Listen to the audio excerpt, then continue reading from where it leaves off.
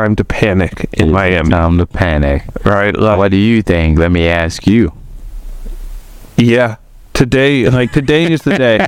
If you asked me this last week, I would have said no. But today is the day. Yeah, today is the day to panic in Miami. Sure, you got injuries.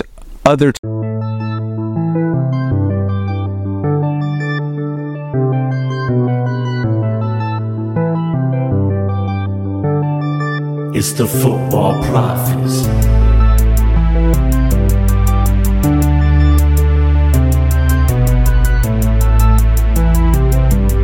What's up to the happy family? Welcome to a new episode of Football Prophets, where I'm here with Sandy.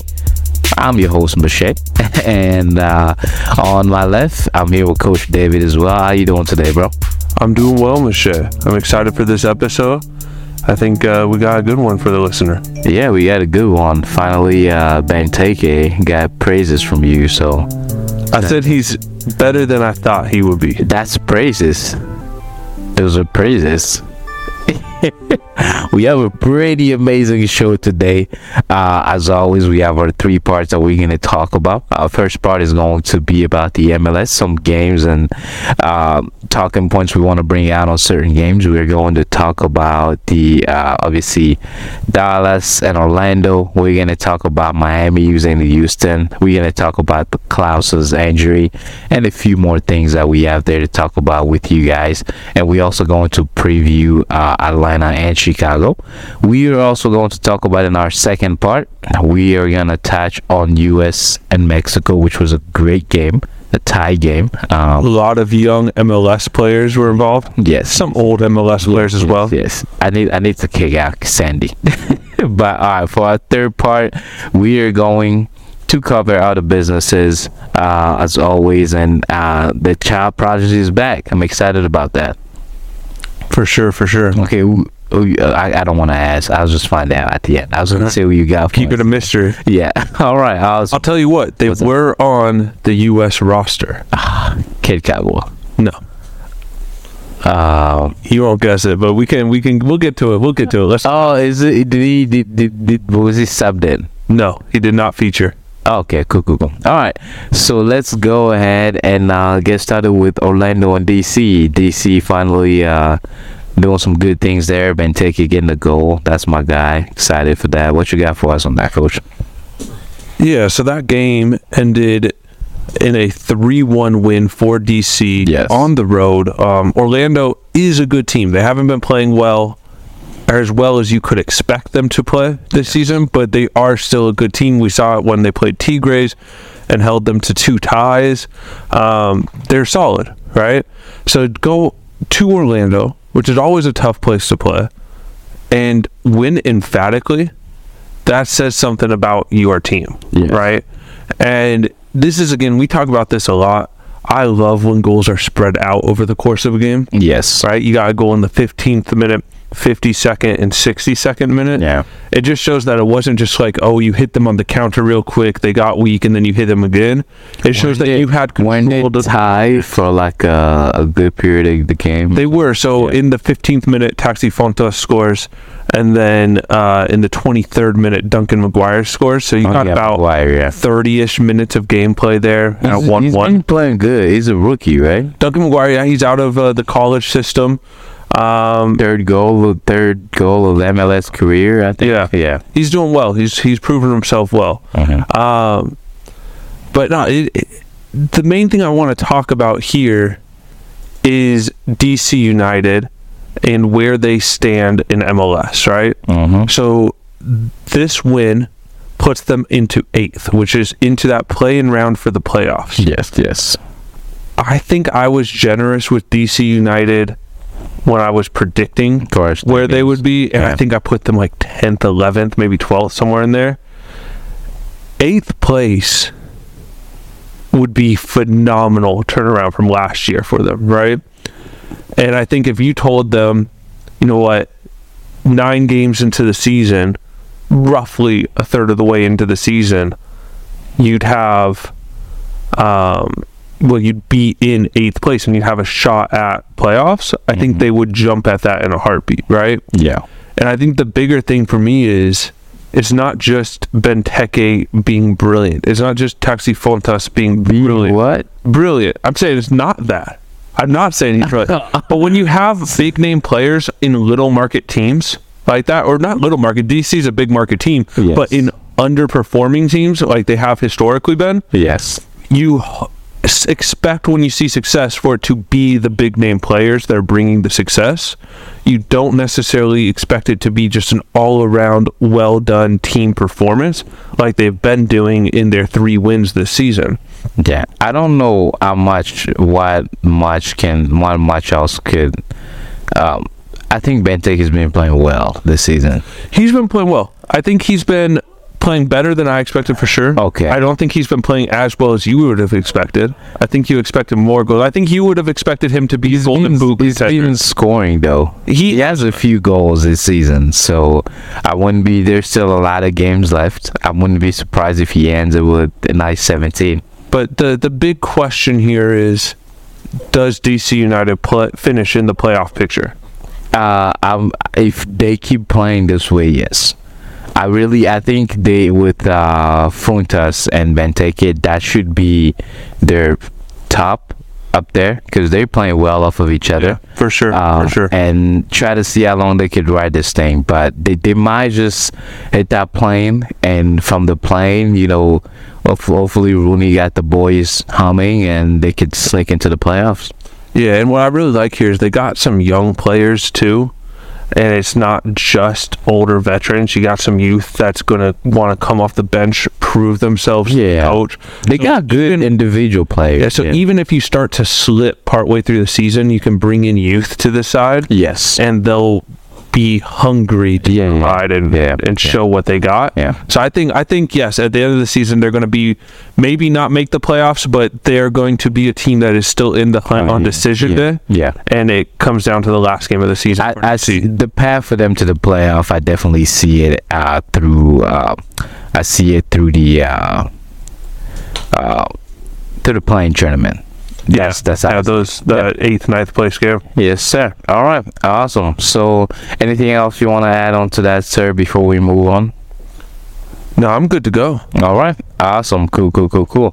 So let's look at New York FC versus Dallas. You seem to think that they've. Is this a question? So this is a question I want to kind of hear from you. You think they figure out their striker situation as well? Put it here, conundrum. You think they figured that out? I do. So this is another 3-1 win, right? And it was convincing. So Santiago Rodriguez is a player that they had and then they sent out and then they brought back in. Yeah. So he wasn't here at the very beginning of this season for them. He isn't a true number 9. So I think the question I proposed was, have New York City solved their striker conundrum, right? Talis Magno playing out of position, stuff like that, right?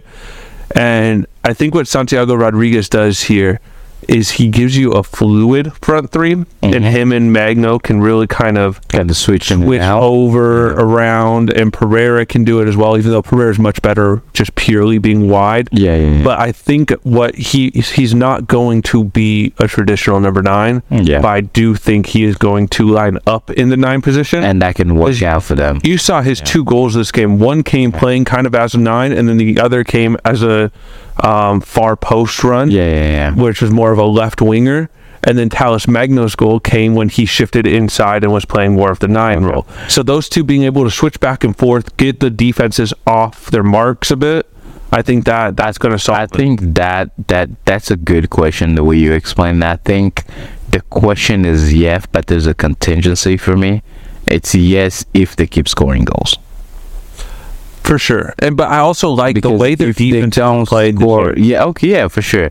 If they don't score goals, all that, they kind of go back to, do we actually need an actual Benteke? Yeah, and I think what it's going to happen is you're not going to have any player on this team truly in the Golden Boot race. I think you're going to have 10 plus like everybody from Rodriguez and from Magno. Yes. And them together will be the best scoring duo in the league. Yeah. So I think Pereira was good too. He's more of a setup. He got a goal called off yesterday, I believe. He scored the first one. There's a goal that was called off. Yeah. All right, that's good. I'm glad we touched on that, man. So if you feel that, let's see. Okay, let me their next game. How many goals do you think they're gonna put in the net between their next game? Yes.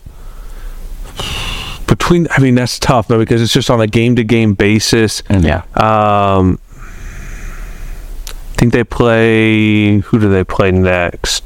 It's Toronto. So 8.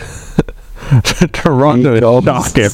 But no, I would like to see between the two of them get probably 2 goals and an assist in that game, because they should be able to, even though it's in Toronto, they should be able to take this one to Toronto. And we'll talk about what Toronto did this weekend and how disgusting that was later, because they just look like a hot dumpster fire moment. So, but yeah, I think they'll be able to keep this going. I think they're playing their next few games are against teams that are traditionally good teams, but haven't been performing this season. So I think they have a good chance here to get some big wins early in the season before these teams figure it out. Yeah, I think Sandy's hungry, but yeah. So that's good. I really like the way you put it. But let's go ahead and move on here. Nashville and LAFC. Really thought this was gonna be either like 5-5 goal or 1-1. I mean, yeah, Nashville, such a strong defensive team. You're not going to see too many games with them where it's just opened up. Yeah. And I was expecting like fireworks. Like, I really thought that once Nashville scored and got the lead, that it would end 1-0 in this game. Really? But something interesting happened here where in the, let's see here, when we get the exact minute here, I think it was the 55th minute, something like that. But Walker Zimmerman gets subbed out in this game. Yeah. And apparently he was having some groin soreness, and he just played a full 90 midweek, right? Yeah. So they took him out as precautionary thing, and then about 3 minutes later, Denny Bouanga finds himself just wide open, unmarked. Yeah. Nobody's closing him down, and he just drills a shot low and into the corner, and that equalizes. So I think if Zimmerman was able to go the full 90, they would have seen this out, and they would have handed LAFC their first loss. But LAFC, for the first time this season, going behind and showing that resilience and to not give up. Yeah. It's a different mindset to constantly win. Yeah. But to do so against a good team, but when you go down and you're on the road, that really shows championship mentality. It's tough. And my question here is, yes, LAFC from last season got rid of a lot of big name and star players, right? Really good players. And they're not as deep as they were. But I think they're a better team this season than they were last season. Even though they don't have the same players, I think that not having essentially 2 full teams that rotates through and you don't know who your starters is, I think knowing who your starters are for this LAFC team and then still having really good subs, but having that definition of who's a starter, who's a sub, gives them that solidity and clarity throughout the season and let them gel and figure out a rhythm. Because everybody knows their actual role. Like, no one, everybody knows I'm here for this. So I think they're surprisingly going to be better this year than they were last, which is scary. They got the championship last year, right? Yeah. Can't get any better than that. I mean, you can. They won the championship and they got the supporter shield. So this year they got to get a U.S. Open Cup and maybe a Champions League. Let's see how that goes. Let's see how that goes for them. All right, coach. All right, that's pretty cool. So let me ask you about Miami and Houston, right? Houston is not a very good team. They're okay, but yeah, not very good. Yeah, and Miami, we weren't too high on them as well. I don't think I had them making the playoffs. I had them making it, but I had them a little bit deeper. I think I can't remember exactly, but I had them right around the playoff mark. But yeah, this is the question I had here is it time to panic in Miami? Time to panic, right? What do you think? Let me ask you. Yeah, today is the day. If you asked me this last week, I would have said no. But today is the day. Yeah, today is the day to panic in Miami. Sure, you got injuries. Other teams have injuries and are doing better, right? The Sounders have plenty of injuries and are still one of the top teams in the league, right? Yeah. This is worrisome. You got a number 10 that isn't performing at a number 10 level. Your only hope at this point is if somehow you pull the miracle and land Lionel Messi. And I don't know if you heard, but Lionel Messi recently was seen in Barcelona with his family with 15 suitcases. Lionel, for real? Now, he could have just been on vacation, but 15 suitcases.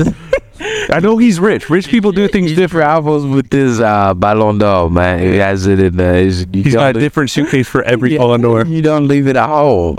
But yeah, so I don't know if they're going to get Messi, but that's at this point, like, Joseph didn't start this game. I saw that. It's falling apart in my. I was gonna say he's not injured. No, he just hasn't been producing, and they wanted to try. Neville said from the get-go he wanted to play Campagna and Martinez together as a two-striker formation, and he did that one game. It didn't work, so then he just completely scraps it. Just one game? Yeah, so it's like how, as a manager, you can't just give up on plan A immediately. You got to give it time to gel when you have new players coming in, stuff like that. So I don't know. If I was an Inter Miami fan, which thankfully I'm not, I would be panicked right now because this season is looking to be a throwaway season for Inter Miami. Yeah, I mean, we both said that Joseph. We both didn't think Joseph was gonna do that much anyway, to the team. But I don't know if I'm panicking because I didn't expect much from them. So I'm like, I'm cool. No, I'm full on hitting the panic button right now. I'm cool. I don't know what they expected. All right, cool. So St. Louis, obviously tying yesterday. St. Louis might be for real now. Yeah, like, St. Louis might be for real. They looked good. Although I would say, if I can figure out how to use my left hand here. I would say that Colorado looked better than them this game. Yes. But Colorado is a team that is sneakily good. Mm-hmm. I think that they are much better than their position would show. Yes. And I think that they are going to be better. Uh-huh. And I think that we've seen it kind of the last couple games. And they got another late equalizer from Barrios. Yeah. But yeah, they don't give up. They don't give up. And honestly, though, so in this game, Berkey kept St. Louis in it. Some of his saves were phenomenal. Like, I think some of them, yes, most goalkeepers in the league would save. Yeah. But it would have been parried back out into play for a potential second opportunity. He held on to them and kept possession. And I'm just looking at this. I'm like, I don't think there's a keeper in this league that would have held the ball in this shot or to that shot. You know what I mean? There's two different scenarios. That's what you get when you get Berkey, though. That's massive. So, he saved them. I knew it would be massive. But whoever constructed this team as a new expansion team has to get some sort of trophy. They constructed it to be the most exciting, like, first year for a franchise ever. Yeah, no, it's phenomenal. But there is a big worry here. Yeah. If I said St. Louis superstar, who would you say?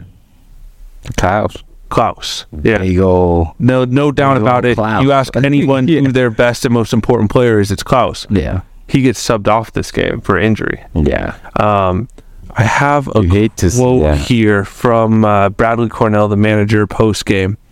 He felt his quad a little bit, so precautionary to pull him out. but it's still too soon to tell the severity. It's too soon to have a look and see, but he says it doesn't feel that bad. So whatever that may mean, and we'll just have to assess over the next 24 to 48 hours. I don't know it's a good sign if a manager says, so whatever that means.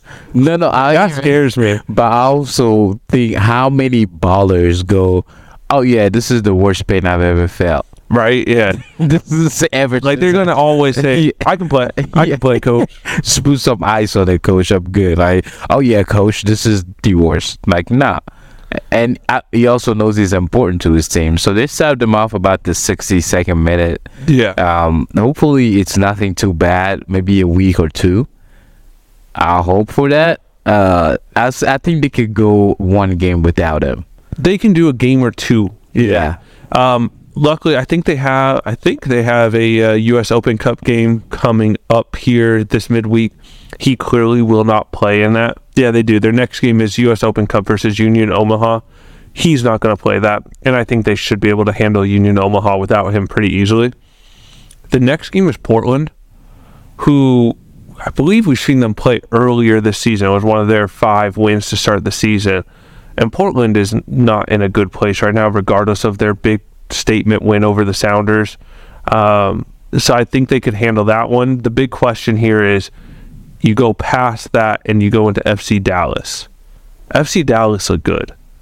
I don't know if they're going to be able to do that. They might get a tie. They might get a 0-0 tie, but I don't know if they're going to score. I think tie is the best outcome out of that game if they don't have club. But if you get through that game, then you have Chicago, then you have Sporting, then you have Vancouver. Wow. So you have a fairly easy schedule right there. Yeah. Which is good. And then you get LAFC. So I think he's not going to be out in my mind a month here. So do you think it's going But if they can get past Dallas, they can kind of rest him up to get him back. Yeah. So I think this injury happening at the time it's happening, best case scenario for them. Yeah.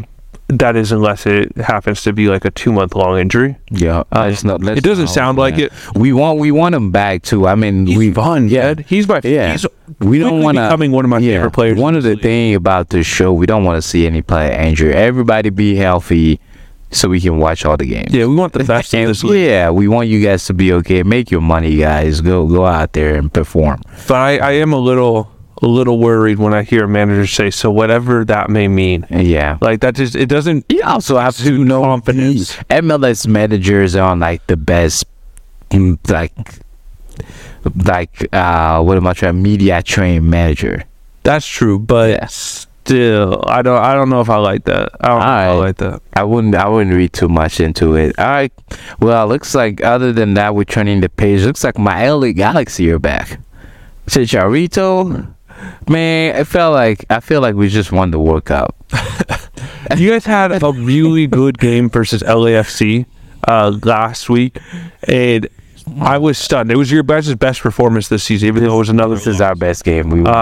This is our best game. But what I really like here is the formation change that the manager went with. Of course. That people have been asking for forever. I've been asking for it for a couple weeks now. Well, I think even preseason I was asking for it. And you change it up to a 3-5-2. You get both Chicharito and Joveljic up there. And you score goals. And in this game, Chicharito scores the first goal, and he's assisted by Joveljic. Yeah. Second goal comes from Riqui Puig. Yeah. Right?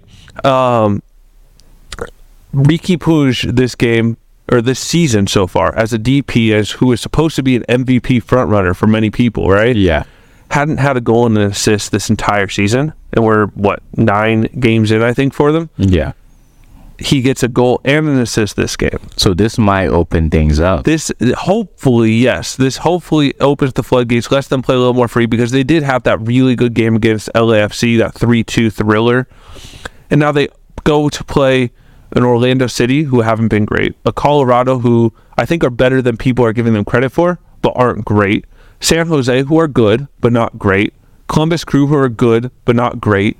DC United, who are good, but not great. You get what I'm saying here? Oh, yeah. They have an opportunity to make this up. Build some confidence. Run of games, but should be able to. If you play well, you should be able to take care of it. Yeah. So and build that confidence back up. Yeah. I think it's starting to look good. I think, come the halfway point of the season, we'll be able to look back at the LAFC and Austin games for them and say this was the turning point for them. Yeah. So I'm excited. If I was an LA Galaxy fan, I would be very happy with what I've seen the last 2 games. I am. If you're wondering. Good for you. You're still one of the worst teams of the league, though. Remember when we played FIFA yesterday and I had LA Galaxy? I don't know. I was not surprised you wanted to bring that up. It didn't go well for you. It did not go well for me at all. Remember then when you switched to PSG and I still had the Sounders? It still didn't go well for you. Messi looks good though. All right, let's go ahead and go on to a game that's going on today. I believe it's going to be about 4:30 that this game is going to be playing. And by today, we record on Sunday, guys. So by the time anyone listens to this, the game will be finalized and our opinions will look silly. But let's do it regardless. So I'm going to focus here less on what I think. We'll give our predictions, but I want to focus less on that because by the time people listen, they'll already know the outcome. So our predictions aren't going to mean anything, even if we nail it. What I want to focus here on is for the viewer is if Kai Kamara scores, this is going to be in Atlanta. He has never scored in Atlanta. It will be his 27th different MLS stadium he has scored in his career, which will be a record. So he has scored against 26 other teams, right? Some of those teams don't even exist anymore. Not anymore. Right? Like I'm talking to you, Chivas USA. He has shown to last the test of time, right? And we've already talked about how he has the record where he has scored for 10 different MLS teams. Now he's about to score against 27 different, potentially score, I don't want to jinx him, against 27 different MLS clubs. And he's currently this third and about to take, probably this season, will become the second all-time goal scorer in MLS. Like, people are not talking about Kai Kamara enough. And I think that's partly because he hasn't been a one-club man, Yeah. Like, there's no team in this league that will look at him and be like, that's our, talismanic player. He's one for the history books for us. No, because he's only been there a year or two and then he moves. But he's been consistently good at every single team he's been. Yeah. So I think people need to stop sleeping on Kai Kamara before he retires. For that number 1 spot. That is going to be very, very tough. That's Landon Donovan, and he'd probably have to play another 2 seasons for that at minimum. Donovan, and he'd have to be very good for those 2 seasons. Yeah. So I think he's not going to reach it, but I do think this season he will get the second spot. Yeah, Donovan was a nice freak of nature. He was an MLS legend for sure. Yeah. But yeah, that's about it. I even forgot what I was gonna say about Kamara as we were talking. But it's definitely a record book walking, man. That dude deserves all of his flowers. So give it to him when you can. Always say some good things about him. Got nothing bad to say about my guy. He reminds me of he's like the Vince Carter of MLS for me. I can get with that. Yeah. So that's pretty much it. All right. That covers a prediction. Before we move, who do you think wins?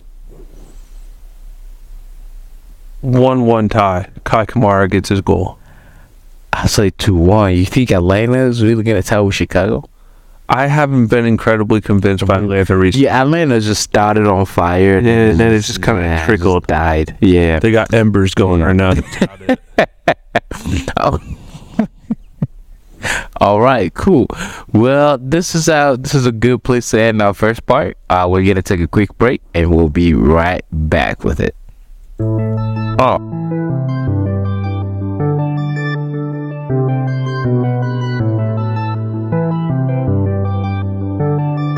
It's the football. All right, awesome. We're back for second part where we're gonna be talking about the game that everyone is talking about, man. Everyone is kind of down on U.S. right now. So U.S. went against Mexico. I think U.S. should have lost that game, man. Mexico should have won that game.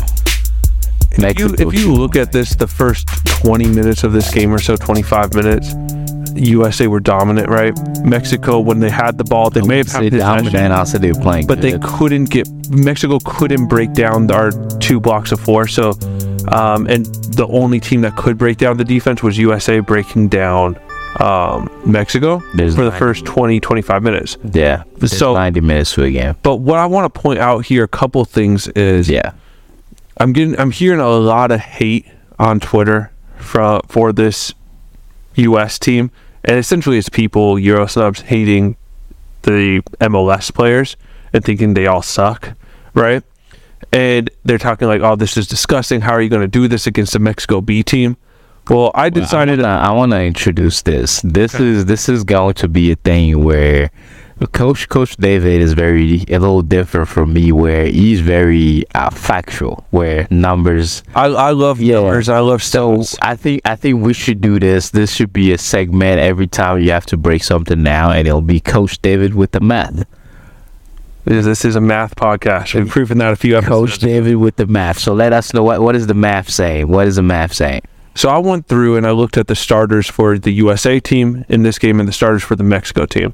And then I decided I'm going to look at those players and see how many minutes they played in the World Cup, right? Yeah. A lot of players for both teams got 0 minutes, either because they were deep subs in the World Cup or they didn't make the roster at all, right? So what it ended up doing is I added up all the minutes covered for USA. They counted for 709 minutes played in the World Cup. Yeah. The USA played 3,960 minutes in the World Cup. So that's roughly 17.9% of minutes played in the World Cup. So you can essentially say that's roughly 18% of USA starters. Yes. Right? Which is less than a quarter. Right? Yeah. Very little. Less than a fifth. Mm-hmm. Mexico, on the other hand, again, not a Mexico A team, but they had 900 minutes accounted for on this starting 11 of only 2,970 minutes because they played one less game because they didn't get out of the group. Yeah. So that makes up 30.3% of their World Cup minutes, right? So for those people on Twitter talking and saying like, oh, how like 1-1, we were the worst team, like we should have lost this game, we got lucky that we tied, it should have been 2-0 against a Mexico B team. All of that is true, but it wasn't like we rolled out a USA A team or even a USA B team, right? If this was a Mexico B team, then it has to be considered a USA C team. Yeah. Right? 30 is greater than 18. And so I want to point out here that yes, we had Serginho Dest playing, who had our most minutes of anyone on this team. Yeah. But he was playing at left back. The World Cup, he played right back. So yes, even though one of our players was a starter for the U.S. men's national team, he was playing this game out of position. So that's not the same thing. But I'm also very much so a C team. Yeah. Also, you don't penalize a right back or a left back for like, oh, everyone else is not the people that played in the World Cup, but we have a right back. Although he was instrumental in the goal. Oh yeah. He was absolutely instrumental. Yeah, absolutely. Without him, we would not have tied this game. Yeah, because he got the ball to Morris. Morris got the ball to So let's go over that goal. I just want to touch on the USA goal here. It was, I believe it was Antuna who scored their first goal for Mexico. And again, he's shooting. I think it was Antuna. It might have been Sanchez. But he was shooting, and it was a curler. It hit off the crossbar. Would have been like top 90. Would have been a phenomenal shot. Hits off the crossbar. Falls to Walker Zimmerman. Walker Zimmerman then has a defender or a attacking player pressuring him. He chips the ball over the defender to Serginho Dest. Serginho Dest, then under pressure by like three dudes, just kind of quickly dribbles in between them all, gets through, plays a beautiful out ball up the line in the channel to Morris, who then plays an outside the foot, so outside of his right foot cross. Yeah. To Ferreira. Now people are hating on this deflection because they said, "Oh, it was a bad pass. It took a deflection." It wasn't a bad pass. That's what they're saying. Like, it was a good pass because if he put it any bit further up the field, the defender would have completely gotten it. That was any bit further to the goalkeeper. The goalkeeper would have gotten it. He got right in between. And it took the slightest touch off of a toe. Yeah. Right? And that touch made it harder for Ferreira. Not easier, harder for it. And Ferreira, all he had to do was just change the direction. Just put the ball on target. He didn't have to put too much into it. So now I will say Ferreira's celebration, he did the Ronaldo, like, I'm here. Like, hitting his chest and then pointing down at the ground like, this is me, I'm here, I've arrived, I'm the man. I'm like, he's trying to get that spot, that striker spot. But I will say overall, I was impressed with this USAC team. I thought we played really well. I thought, yes, we were under pressure, but it was against an okay Mexico side, a better Mexico side, and they were able to find it out. And now, going through this, we want to play a little game of stock up, stock down. Stock up, you want to talk it through real quick? Yeah, so we're just going to, based on the game, we're going to see whose player we looked at and we said, oh, his stock went up, like, based on just that game that impressed us, that put a good performance. And we're also going to have stock down players where we're just like, yeah, we expected more, didn't get that from you, so your stock is going down. And we're going to sell all our stocks on you. All of it. We're not invested anymore. We're done with you. And I'm supposed to be the mean one on this show. All right. All right. Who you got for your stock up? Who you got? Stock up, I'm going with the young San Jose wide player, Cade Cowell. I thought he looked okay. Again, in that first 25 minutes when the U.S. were on top, he played really well and he looked goal dangerous. Yeah. But for most of the game, I wasn't really focused on his offensive abilities, but what he was doing defensively and protecting Sergiño Dest. Because Sergiño Dest is an attacking player. Yeah. And he loves to get up. And some things that you say about Sergiño Dest is he is a great attacking player, a bad defender, which isn't what you want to hear about your defender.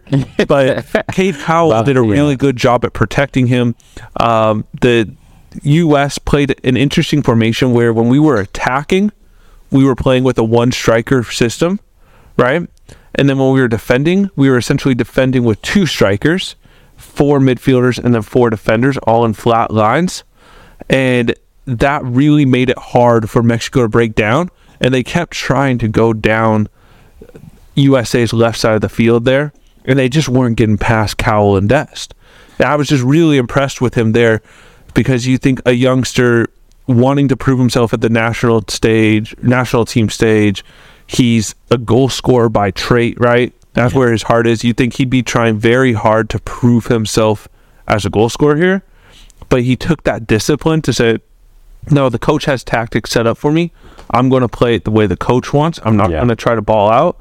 I'm going to be smart, and I'm going to play a good positional game. And he did that. So I was very impressed with him in this performance. No. You want to give your stock up? Yeah, I was going to give a little rebuttal for you there, but I'll go with my stock up. For me, it was between Ferreira and Jordan Morris. But I ended up going with the goal scorer, obviously, just because he scored a goal. That was really what put him up for me. I didn't think coming into the game that he'll be able to score the goal. Scoring a goal, celebrating like that, and one thing I really liked about him is that he played hard. You can see that he was trying. I can tell that he's not going to be our striker for the World Cup once he comes. But I was just pleased with seeing how hard he was playing and how exciting it was for him to score that goal. It's like he was waiting for that. So that's my stock up. And what I want to point out here with Ferreira, he's not a true number 9 and he's not a true number 10. He's that second striker role. Yeah. And the U.S. doesn't really play with that. So he was playing the 10 in this game. Yeah. In the World Cup, he played the 9, right? And what I want to point out is people were really hating on the way he was playing for most of this game. Yeah. And he played hard. He played hard, but almost every time he got the ball, it was get the ball, give the ball, get the ball, give the ball, right? And you could tell that was something that the manager, Anthony Hudson, went over with him. You have to get rid of this ball faster. He put some really beautiful passes into Jordan Morris. Yeah. And honestly, Jordan Morris should have scored earlier on in this game too. Oh, yeah. But I just thought he played that number 10 role really well for a player that isn't a number 10. Yeah. At times he got caught a little too defensively, a little too deep, and he kind of got in with our two defensive midfielders, and we didn't really have an outlet once we won the ball defensively because he wasn't up about 15 yards higher with them. So that would be my one criticism of him, but overall, I thought he played really well for where he is in his career. Yeah. And I think he probably will make the U.S. squad in the next World Cup 4 years from now, but won't be starting. It won't be. Yeah, won't be. All right, awesome. That's what we got there. Who you got for your stock down? This for me was an absolute no-brainer. Sean Johnson, goalkeeper, U.S. men's national team, Toronto. I like to say we were really high on him this offseason. We were, and he's been really, really good every other year. Yes. Right? But my main issue is here, Sean Johnson, early 30s, right? He's going to be, I think, 37 when the next World Cup rolls around. He's not going to be a player that's going to be on this roster, right? We're going to have enough experienced and older players like Matt Turner, Zach Steffen, Ethan Horvath at that point. He's not going to be on your roster squad. So this is a guy that you right now are looking for at this Gold Cup and wondering, or Nations League, and wondering where he's at, right? So it's not someone whose stock is going to be up or down for the World Cup. It's going to be for this summer, right? And the thing here is he didn't look great. He made a couple good saves, but he got the ball at his feet 4 times this game. 4 times the U.S. lost possession, right? So every time he got a back pass, he twice hit it out of bounds or twice just tried to hit it long, and it went to a Mexican player, right? That's not good enough. Like modern soccer, goalkeepers aren't just shot stoppers. They're facilitators. They have to be able to break the pressure and start the attack down the other way, right? Like it isn't the 70s anymore where goalkeepers just have to be like pumas in the goal and can forget everything else with their feet, right? Yeah. The game and the position has advanced and grown, and Sean Johnson hasn't. And the thing I was disappointed here is we had a lot of young players that have never played for the national team before on this roster, but very few of them got the call up, right? Kate Cowell is an exception there, right?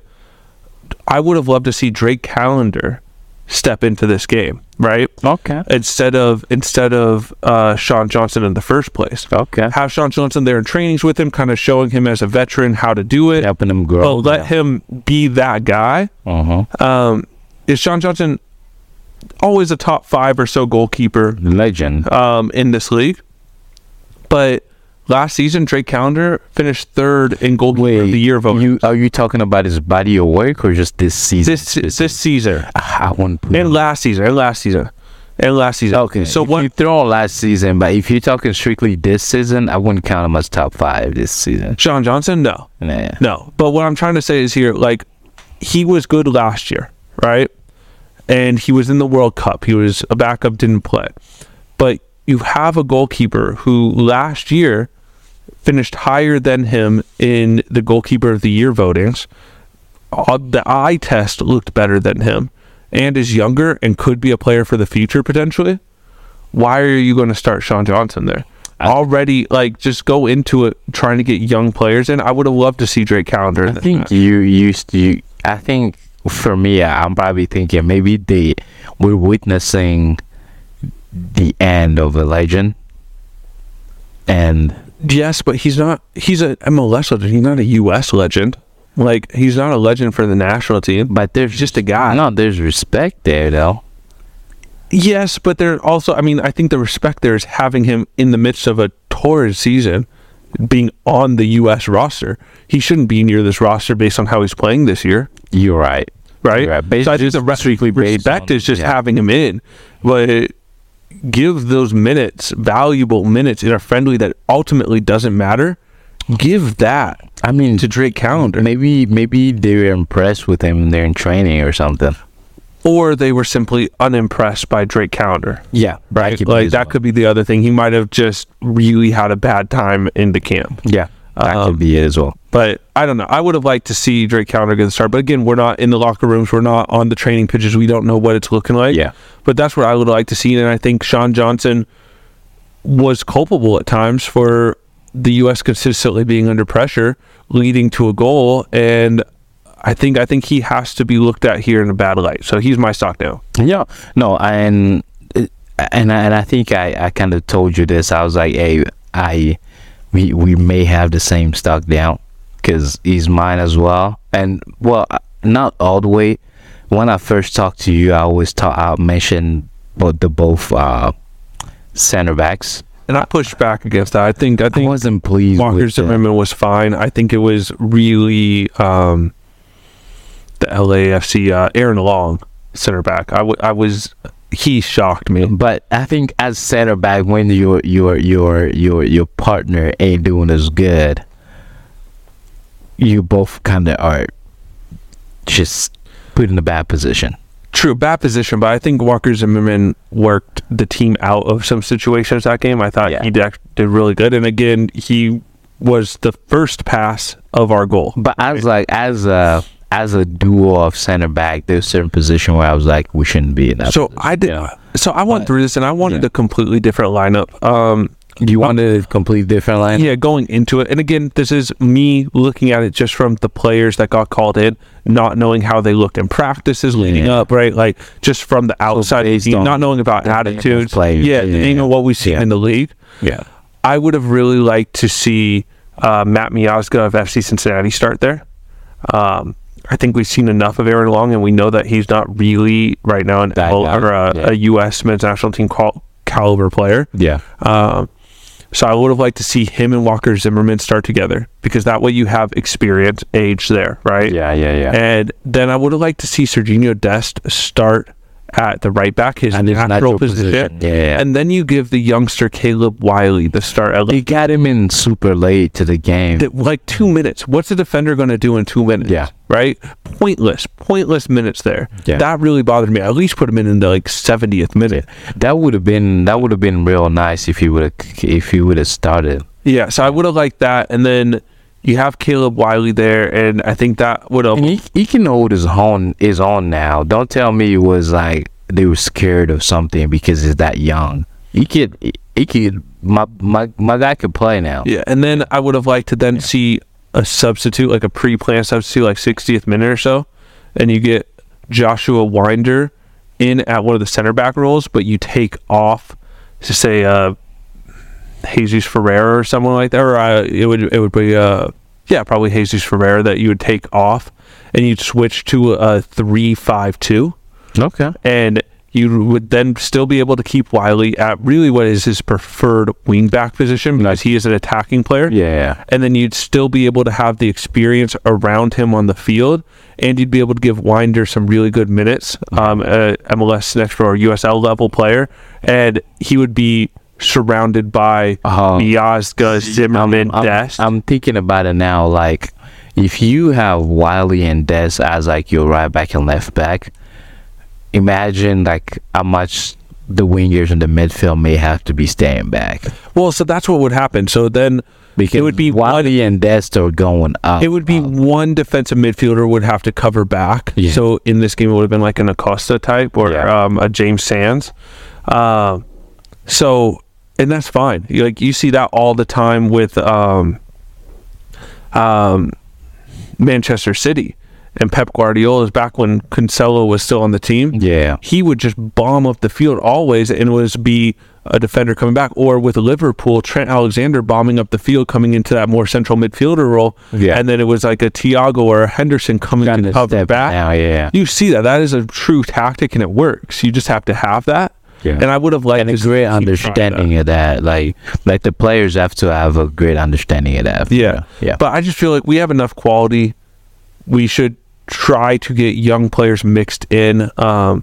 Jimmy Conrad, who is a starting defender for the U.S. men's national team generations past, he hosts a podcast, and he was saying how he wanted his starting lineup to include Winder at center back, left-sided center back, and then Caleb Wiley at left back, and then Cade Cowell at left wing.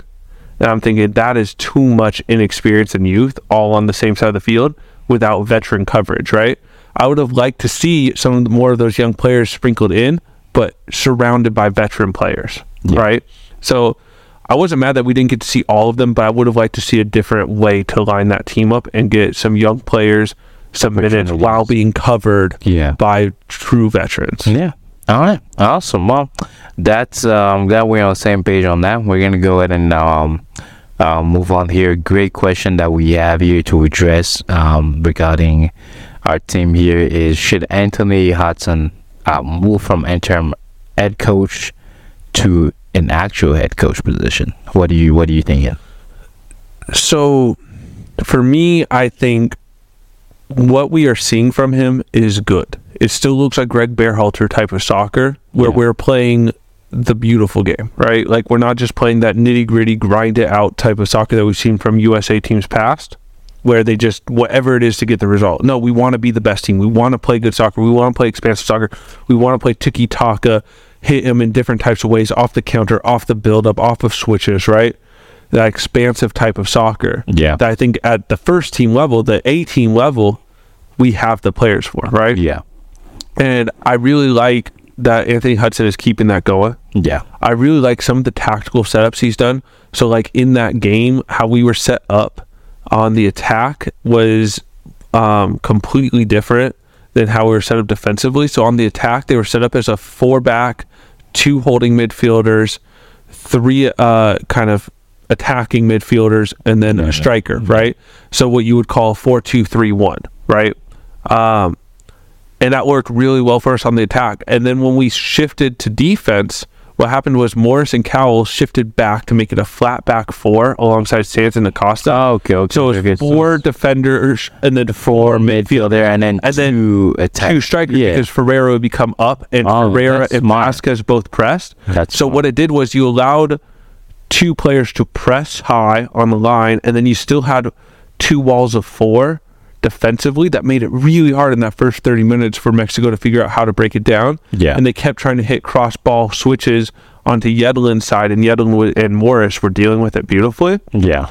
So I really like that tactical formational change from offense to defense. Mm-hmm. And I thought that was really, really good. And you've seen kind of things like that with Greg Berhalter and how he would use Winston McKennie defensively.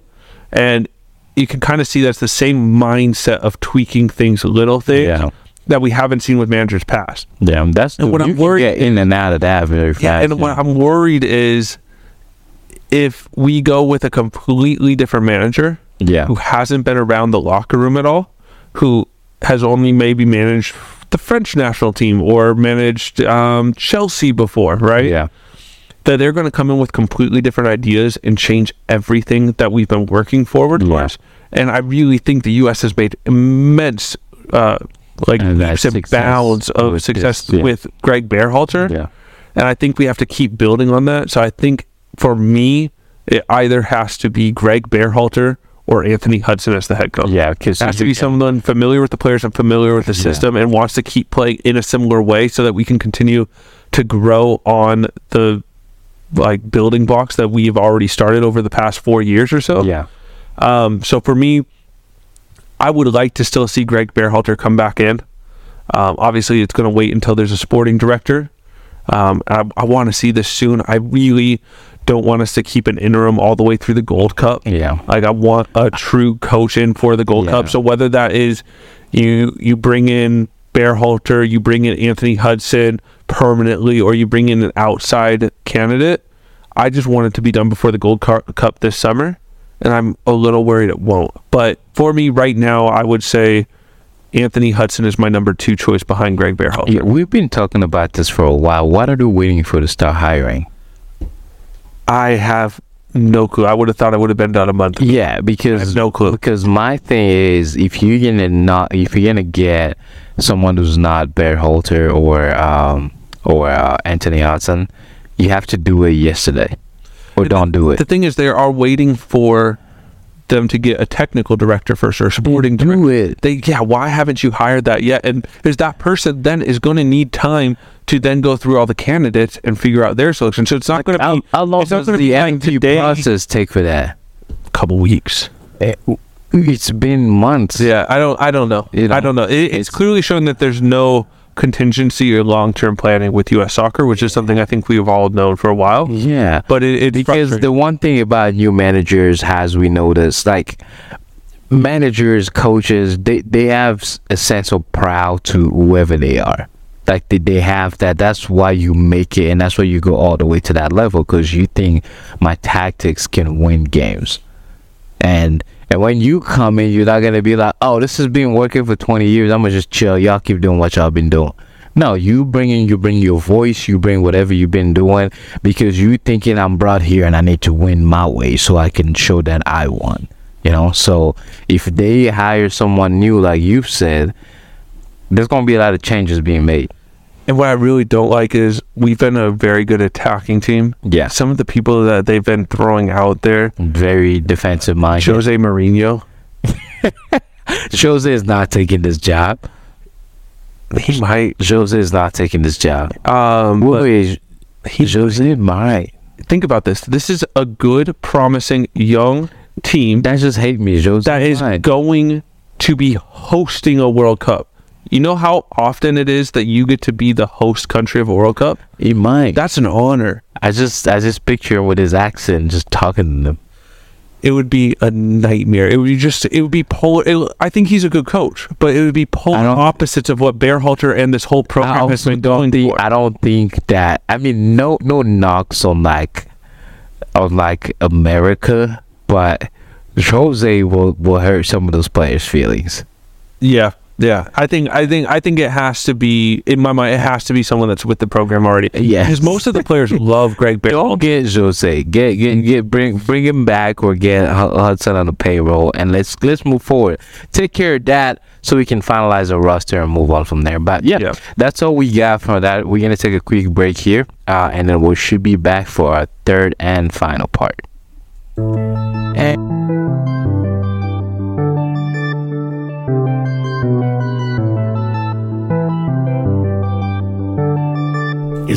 And we're back for our final and third part, where we're going to be covering our National Women Soccer League.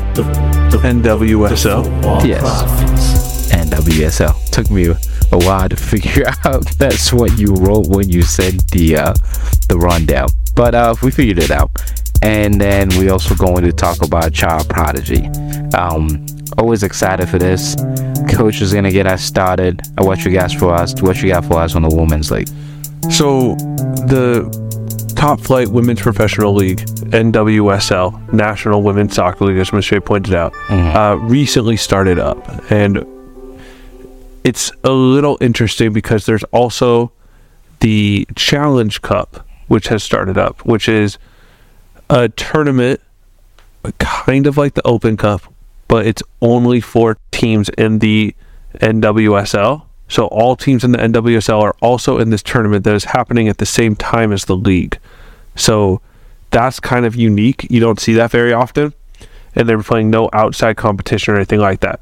But the point of the Challenge Cup is they talk about trying to make it more pay equity amongst women and men's sports.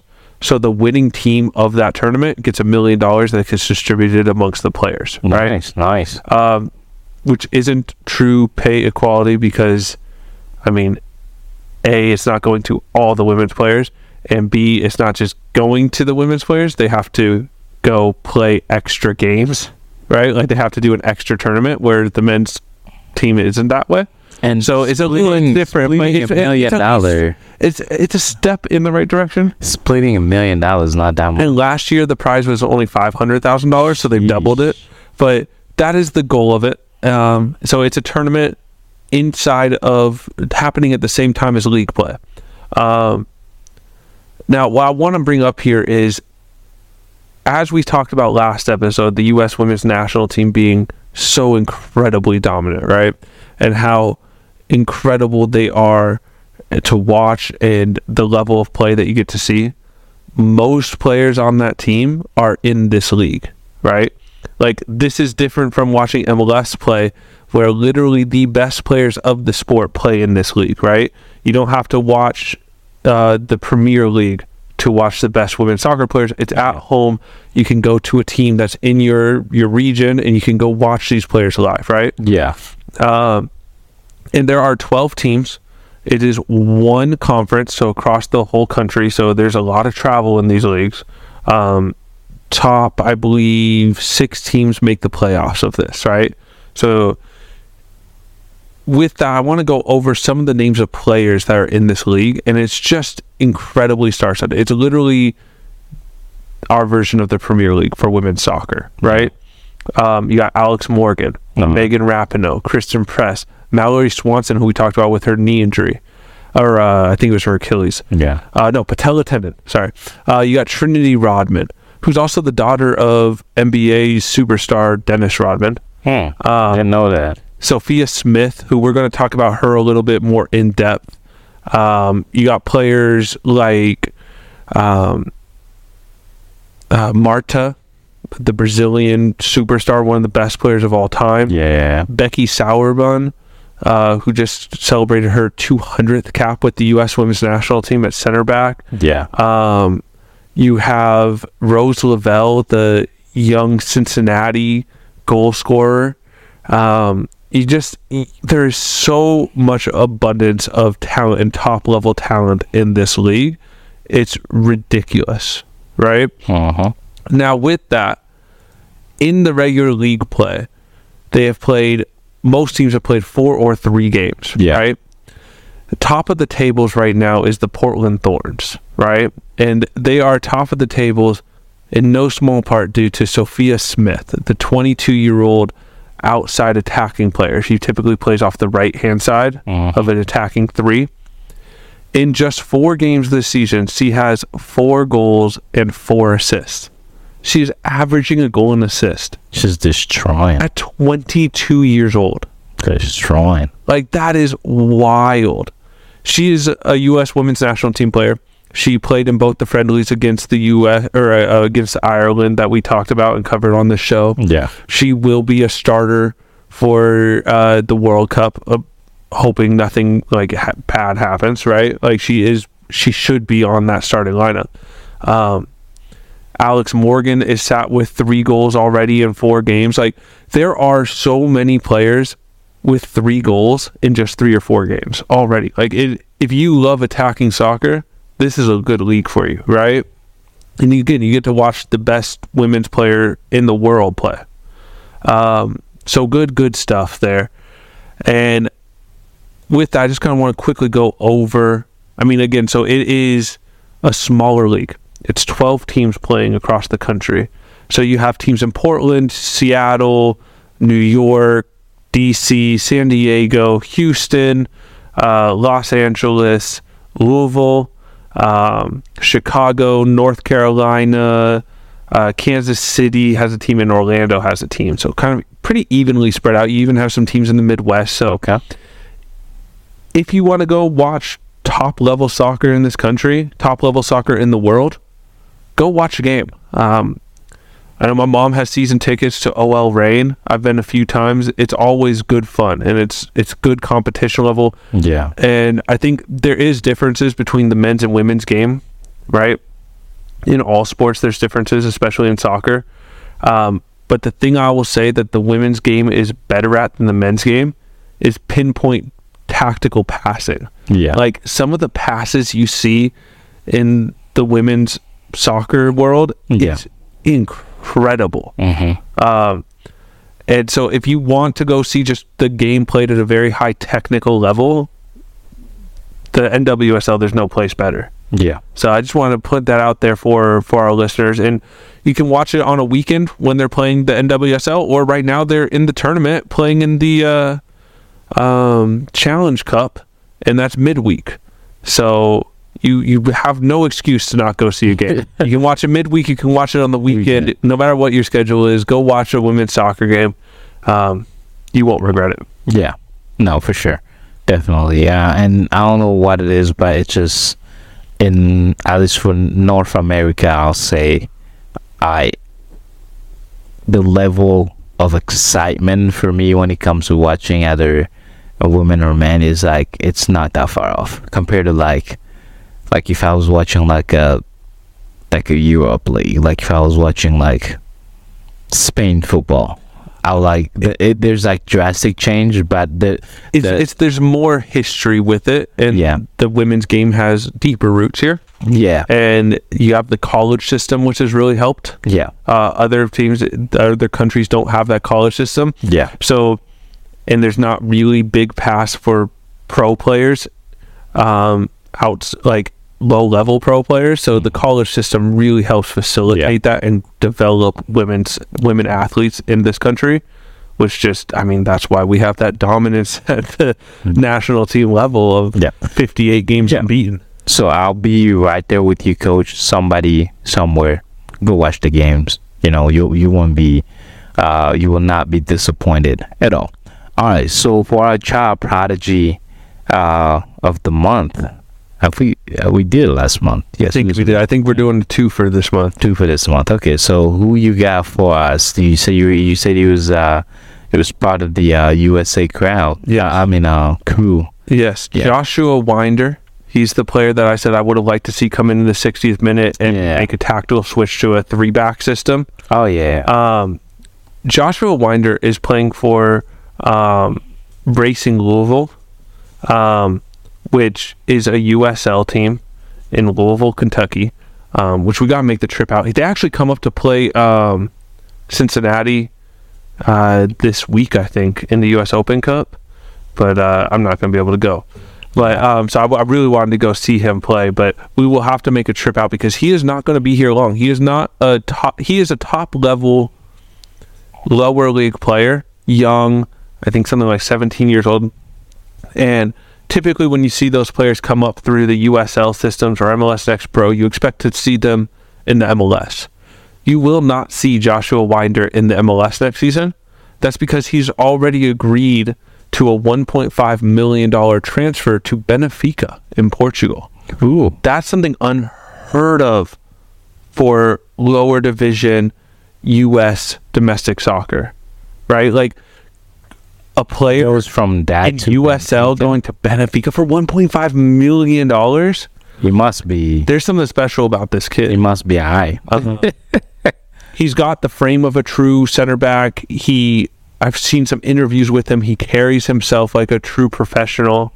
I listened to an interview when he got called up to the U.S. national team. He was hyped, but he did it in such a professional manner. The sky's the limit with this kid, and really, I think he is the best defensive prospect that our country has ever produced.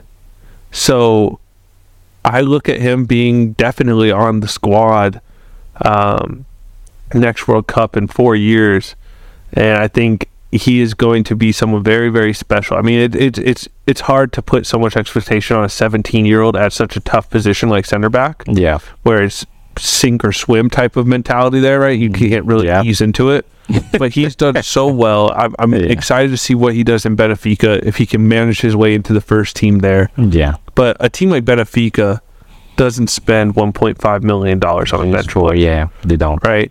So I think he's going to be something really special. I can almost guarantee you, barring injury, that he will be at the next World Cup representing the U.S. and maybe an outside shot at starting, getting actual minutes in a World Cup next World Cup. But I think he is going to be a U.S. men's national team superstar. Did you say starting? Starting. I think maybe off the bench. I mean, 22 years old, that wouldn't be unheard of for the U.S. national team. Okay. I think there's a good chance that if he continues on the progression, he could be a starter. Okay. So, yeah, incredibly excited to see what Josh Winder does going forward, and wish him the best of the luck in Benfica. Mm-hmm. But he is going to stick for a little while. I think it's until the summer transfer window. So he's going to stick through the summer and be in the U.S. So got to see him when you can. Oh, we will. All right. Awesome. Well, that wraps it up for us. I don't know, do you have anything else you want to add in here, Coach? No, I'm good. All right. Good episode today. Awesome. Great episode. Thanks for being with us today. Always tell a friend who knows a friend who's going to tell a friend that can tell another friend. So a whole lot of friends. So we need people who have a whole lot of friends. But thanks for listening to us today. Feel free to reach us out in our email, footballprofits@gmail.com, or you can find us on Twitter at football at profitspod. What did I say? Football. Twitter at profitspod, and you can listen to us on YouTube, Apple Podcasts, and Spotify. With that, I think that's it. Yeah. I think that's it, Coach. Good stuff, man. Good on stuff. to the next episode.